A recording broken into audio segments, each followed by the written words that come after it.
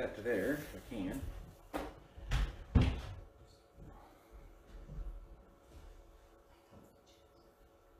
That's the first time I've ever done that. I put the clip that goes over my ears through my chain. So as I'm pulling it up, I'm choking myself with the cross. It's not what I want to do. Well, good morning. Good morning. You seem very excited, Sam. We're sporting the same haircut. Yeah. Summertime. Is it the same reasoning, Got though? my summer tires on. I do this because it's cheap, easy, and it hides the gray. Or the baldness. You know, Tracy and I were laughing the other night. My beard is not going gray so much as it's starting to go blonde and red. Don't know how that works. But good to have you here with us this morning. Glad to have you here in person. And for those of you who are watching online as well, great to have you with us. You know, it's been an interesting time for us. We're looking at Don't Be Fooled. Looking at biblical foolery, moments in the Bible where we either fool ourselves, thinking we know what it says, or somebody tries to fool God. And it's kind of interesting. We think in ourselves today, because I've talked to a few people this week about this, and a lot of people tend to think, well, in Christian circles, we can't really fool God because, you know, read the Bible. You've got to remember, what's happening today is history for tomorrow. They'll look back at us and say, well, why didn't you just do this? We didn't know that was an option at the time. We didn't know we could do that. See, sometimes it's easy to look back at people and think, well, they didn't know what was going on. As we talked about last week, we said sometimes you look back in history and we think, well, the people back then weren't that intelligent because they had all these different beliefs, or they were doing this or that, and we're not that much better today. If you remember, back in history, they would buy an object because they believed it had some sort of significance and power because it belonged to somebody. Today, we have people buying bathwater of a girl off Twitch. We haven't really gotten any smarter. But we're also looking at today, I want to look at one of the areas of biblical foolery where we miss the mark in quite a few ways. It's a passage where I've heard it used in different sermons for different topics, and I've seen papers written to use it to try to deface the church. So if you have your Bibles with you, I want you to turn with me to the book of Acts. Book of Acts, chapter 5, starting at verses 1 to 11. Acts, chapter 5, verses 1 to 11. And for those of you who are watching this, if you are comfortable with it, please feel free to share this video with others, or if you're at home and you want to share it, feel free to do that as well. But Acts, chapter 5, verses 1 to 11. But there was a certain man named Ananias, who, with his wife Sapphira, sold some property. He brought part of the money to the apostles, claiming it was the full amount. With his wife's consent, he kept the rest. Then Peter said to Ananias, "Why have you let Satan fill your heart? You lied to the Holy Spirit, and you kept some of the money for yourself. The property was yours to sell or not sell, as you wished. And after selling it, the money was also yours to give away. How could you do a thing like this? You weren't lying to us, but to God." As soon as Ananias heard these words, he fell to the floor and died. Everyone who heard about this was terrified. Then some young men got up, wrapped him in a sheet, and took him out and buried him. About 3 hours later, his wife came in, not knowing what had happened. Peter asked her, "Was this the price you and your husband received for your land?" "Yes," she replied, "that was the price." And Peter said, how could the two of you even think of conspiring to test the Spirit of the Lord like this? The young men who buried your husband are just outside the door, and they will carry you out too." Instantly she fell to the floor and died. When the young men came in and saw that she had died, they carried her out and buried her beside her husband. Great fear gripped the entire church and everyone else who heard what had happened. Now, a lot of times when we look at this passage, or people look at this passage, they put the focus on money. And I understand where they're coming from. You look at this passage, and that's one of the key components to what's going on, isn't it? Money. You know, we've all probably heard the old saying, money is the root of all evil. Well, money is only the root of all evil because of greed. But we look at this, people have written sermons about it, how this is all about tithing. This is the importance of tithing in the church. Now, as a Wesleyan pastor, I'm required to do one sermon a year, at least, talking about tithing. We're done that. That was it. This passage isn't about tithing. This passage isn't even about money, really. Yes, money plays a key part to it, but it's only a small part in it. I'll give you an example that doesn't relate to money so we can try to get our heads around it a little better, because sometimes people have a hard time getting their head around money. It's not an insult to anybody. It's once you mention that word, some people, there's been studies, they trail off thinking about what they're going to buy or what they would do if they had it, or why don't I have it, or they panic over it. People panic over money just almost as much as speaking in public. Great. This is the same sort of story as when somebody tells you not to do a certain action. And we've seen that over the last year. We've seen people say, you should not do X. And then they're caught themselves doing it. And everybody says, oh, see, I guess it's okay to do whatever it was. No. No. It was never about that issue. It was about playing by the same set of rules and having a code of conduct. It was entirely about the idea of what you say one should do, you yourself should do. Same with this. Some people take this passage and quite honestly, they twist it and say, this is how the church controls the people. Doing the research for this passage, you would be surprised the number of articles people have written to try to deface the church using this, saying, see, this is the church controlling people by fear. And they will literally go and quote the last verse we read, where it says in verse 11, great fear gripped the entire church and everyone else who heard what had happened. And they said, well, they're doing this to make them afraid, because people who are afraid are easier to control. 100% true. That's why terrorism works. Terrorism works because all I have to do is make you afraid to go outside or live your normal life. I have to make you afraid of every single person in the crowd. Make you second guess who, not everybody, which one of us in this room is the one most likely to shoot you with an earth gun. You're also on that list. 100% honest, while you're pointing at me, they would all turn and you'd be pop, we're done.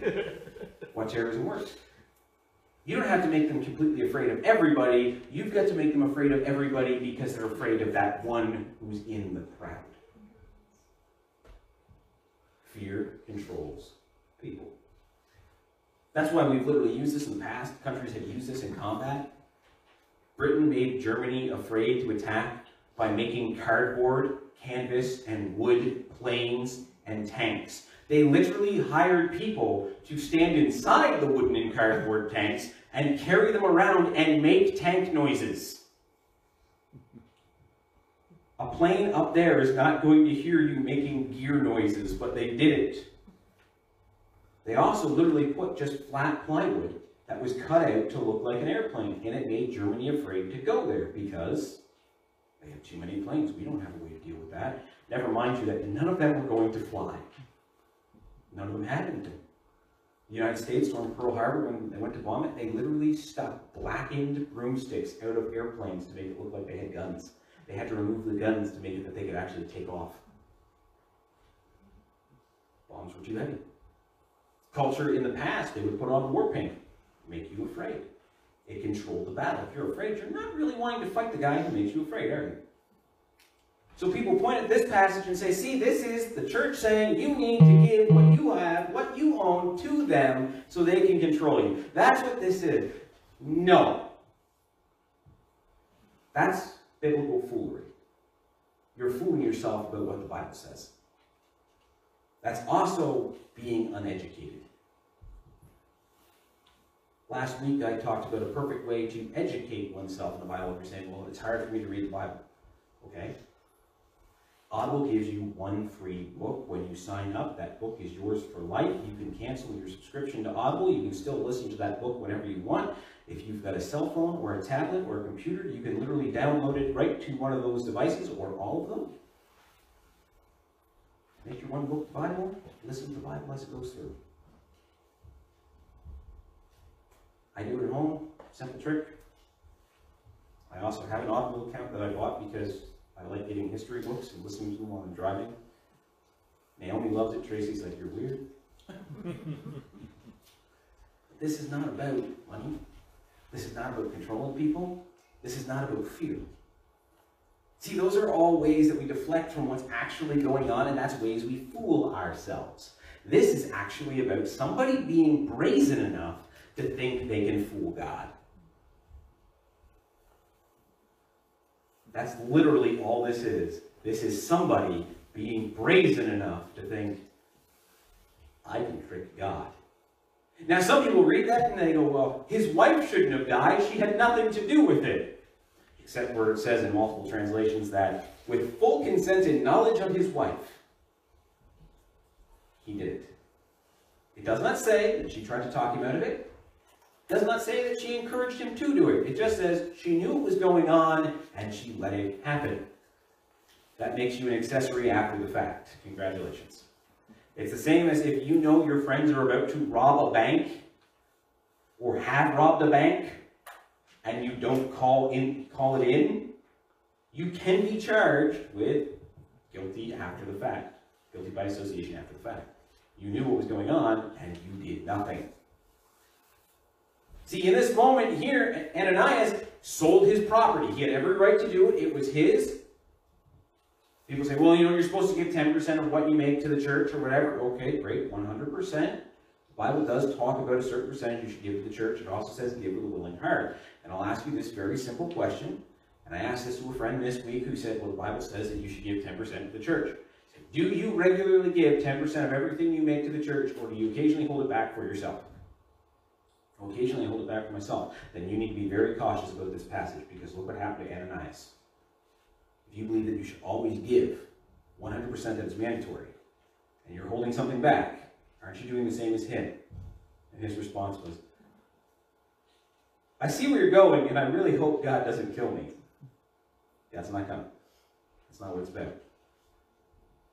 See, Ananias took what was his, he sold it, and rather than come out and say, this is the money I give to the church, I have kept this for myself, as it was mine, I have the right to do that, is that okay? Peter would have been like, hey, cool, great, thanks. Put it on the plate. Instead he said, here's everything I got. No, it's not. You just lied. And you didn't lie to Peter. You lied to God. And we do this in our own world today. If you remember last week I said I'm going to look at what it says in the passage and I'm going to compare it to the world today. Have you ever heard somebody say, well, I can get away with it because Jesus forgives? Or God forgives? Let me explain something to you. Yes, God forgives. But God also knows when you're doing it on purpose. Which means now you're trying to cheat the system. You're trying to outsmart God. And let me ask you a very simple question. How many hairs are on your head? Some of us, this is going to be a lower number than others. But can any of you give me a number of how many hairs are on your head right now? God can tell you the exact number and how many are going to fall out before you go to sleep tonight. And how many you're going to have tomorrow and when you're going to be completely bald. God knew you when he knit you together in your mother's womb. It says he knows the innermost thoughts of your heart, the innermost thoughts of your mind. Yeah. Uh-oh. If you've ever sat there and been in a conversation with somebody and you're being pleasant and cordial to them, but in the back of your mind it's going, ah! Screaming because you just want to throttle them, God knows that. Even though everybody else in the room might not know, God knows that. You can't hide that from God. See how that works? You've probably also heard the analogy or the sentence that nobody knows you better than yourself. Wrong. God knows you better than you know yourself. Because you can lie and try to trick yourself. If you try to do that with God, please don't. You know, you've heard people say, well, I know you better than you know yourself. No. The person you know as yourself is not known to anybody else. Everybody who views you differently and knows a different you, but still the same you. Confusing, paradoxical, we're not going to get into it. We still do this today. We still try to trick God. We still try to fool God, and we miss what's going on here. Ananias falls dead because what he did. Then his wife walks up. She has every chance to walk away from it. She has every chance to say, no, some of it my husband kept, or some of it we kept. This is not the full amount. To be honest and to be truthful. And instead she goes, oh yeah, that's everything. It doesn't work that way. Again, she tries to trick God. And again, there's still people who read that line and say, well, she shouldn't have died because she had nothing to do with it. Wrong. See, this whole passage is nothing about money. Money is just part of what's going on. It's a prop in the play. The issue is about trying to fool God. We do it in our day-to-day lives.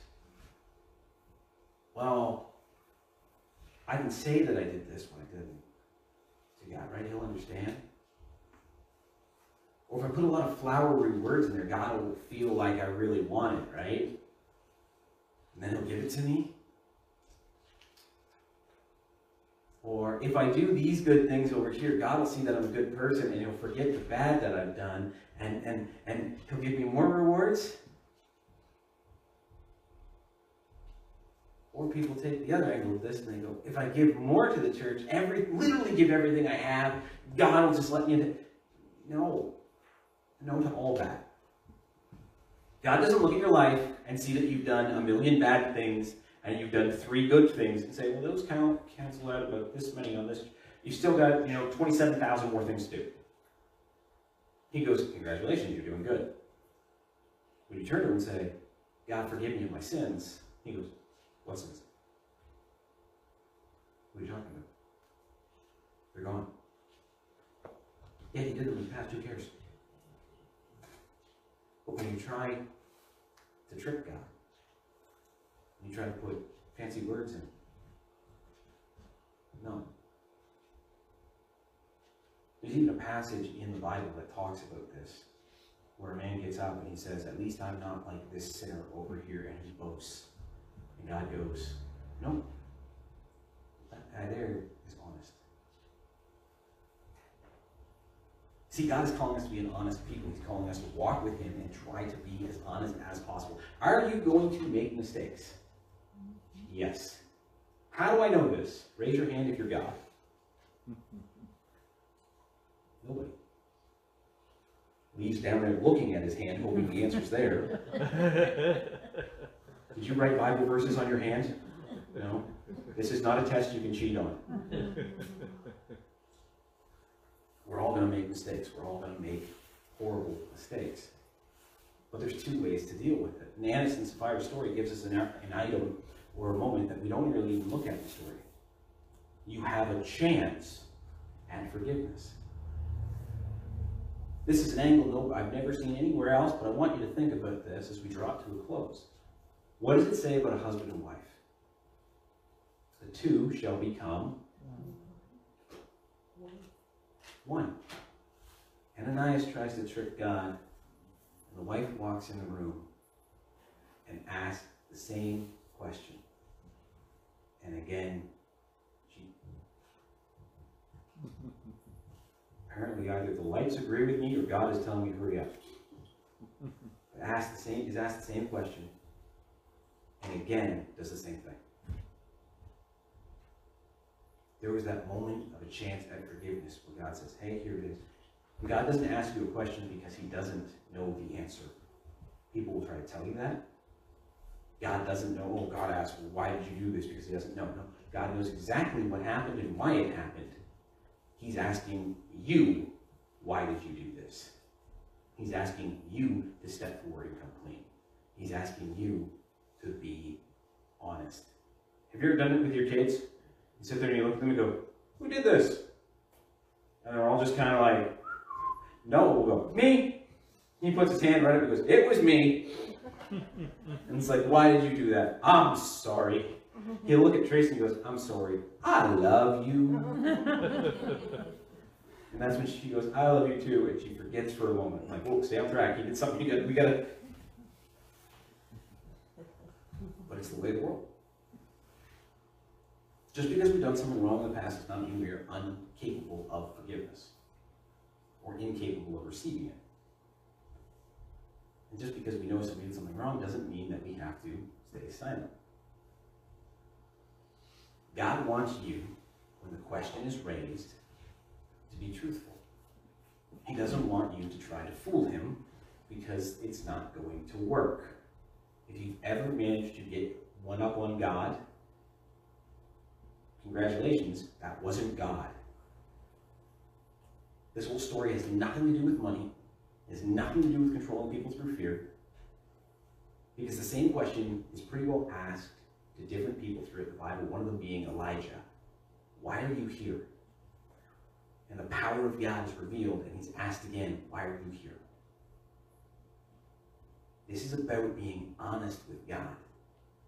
This is about being accountable for what you've done. Is this what you've received? This is what I'm giving to the church. Okay, that's fine. Is this what you received? Yeah, 100% all of it. It's kind of like when you catch the kid. Did you take the cookies out of the cookie jar and the cheek is out like this? No. Be honest with God. Don't be fooled by thinking because we're human, we have all this creation, we're smarter. The devil did that. How'd that turn out for you? Let us pray.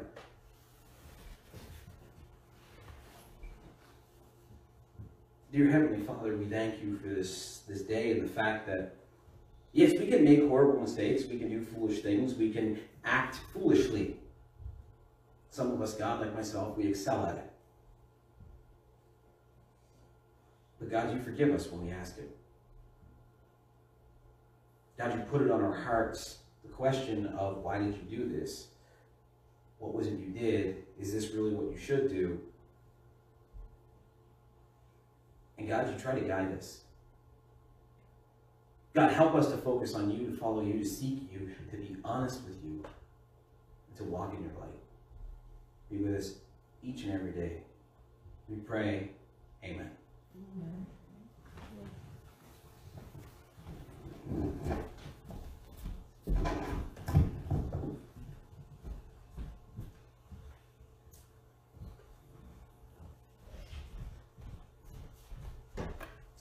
Thank you, Brad, for the message. Am I on here now? No, it's on.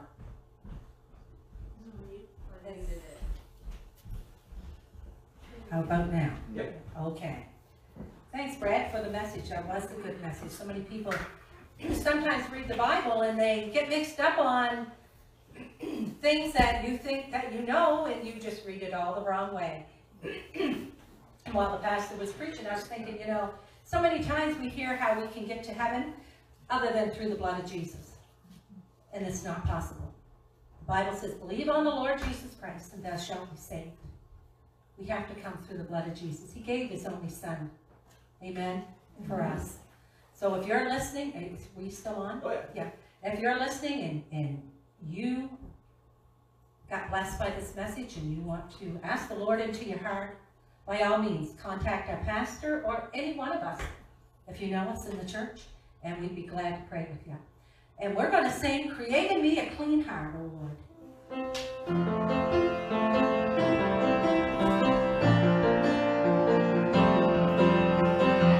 stand.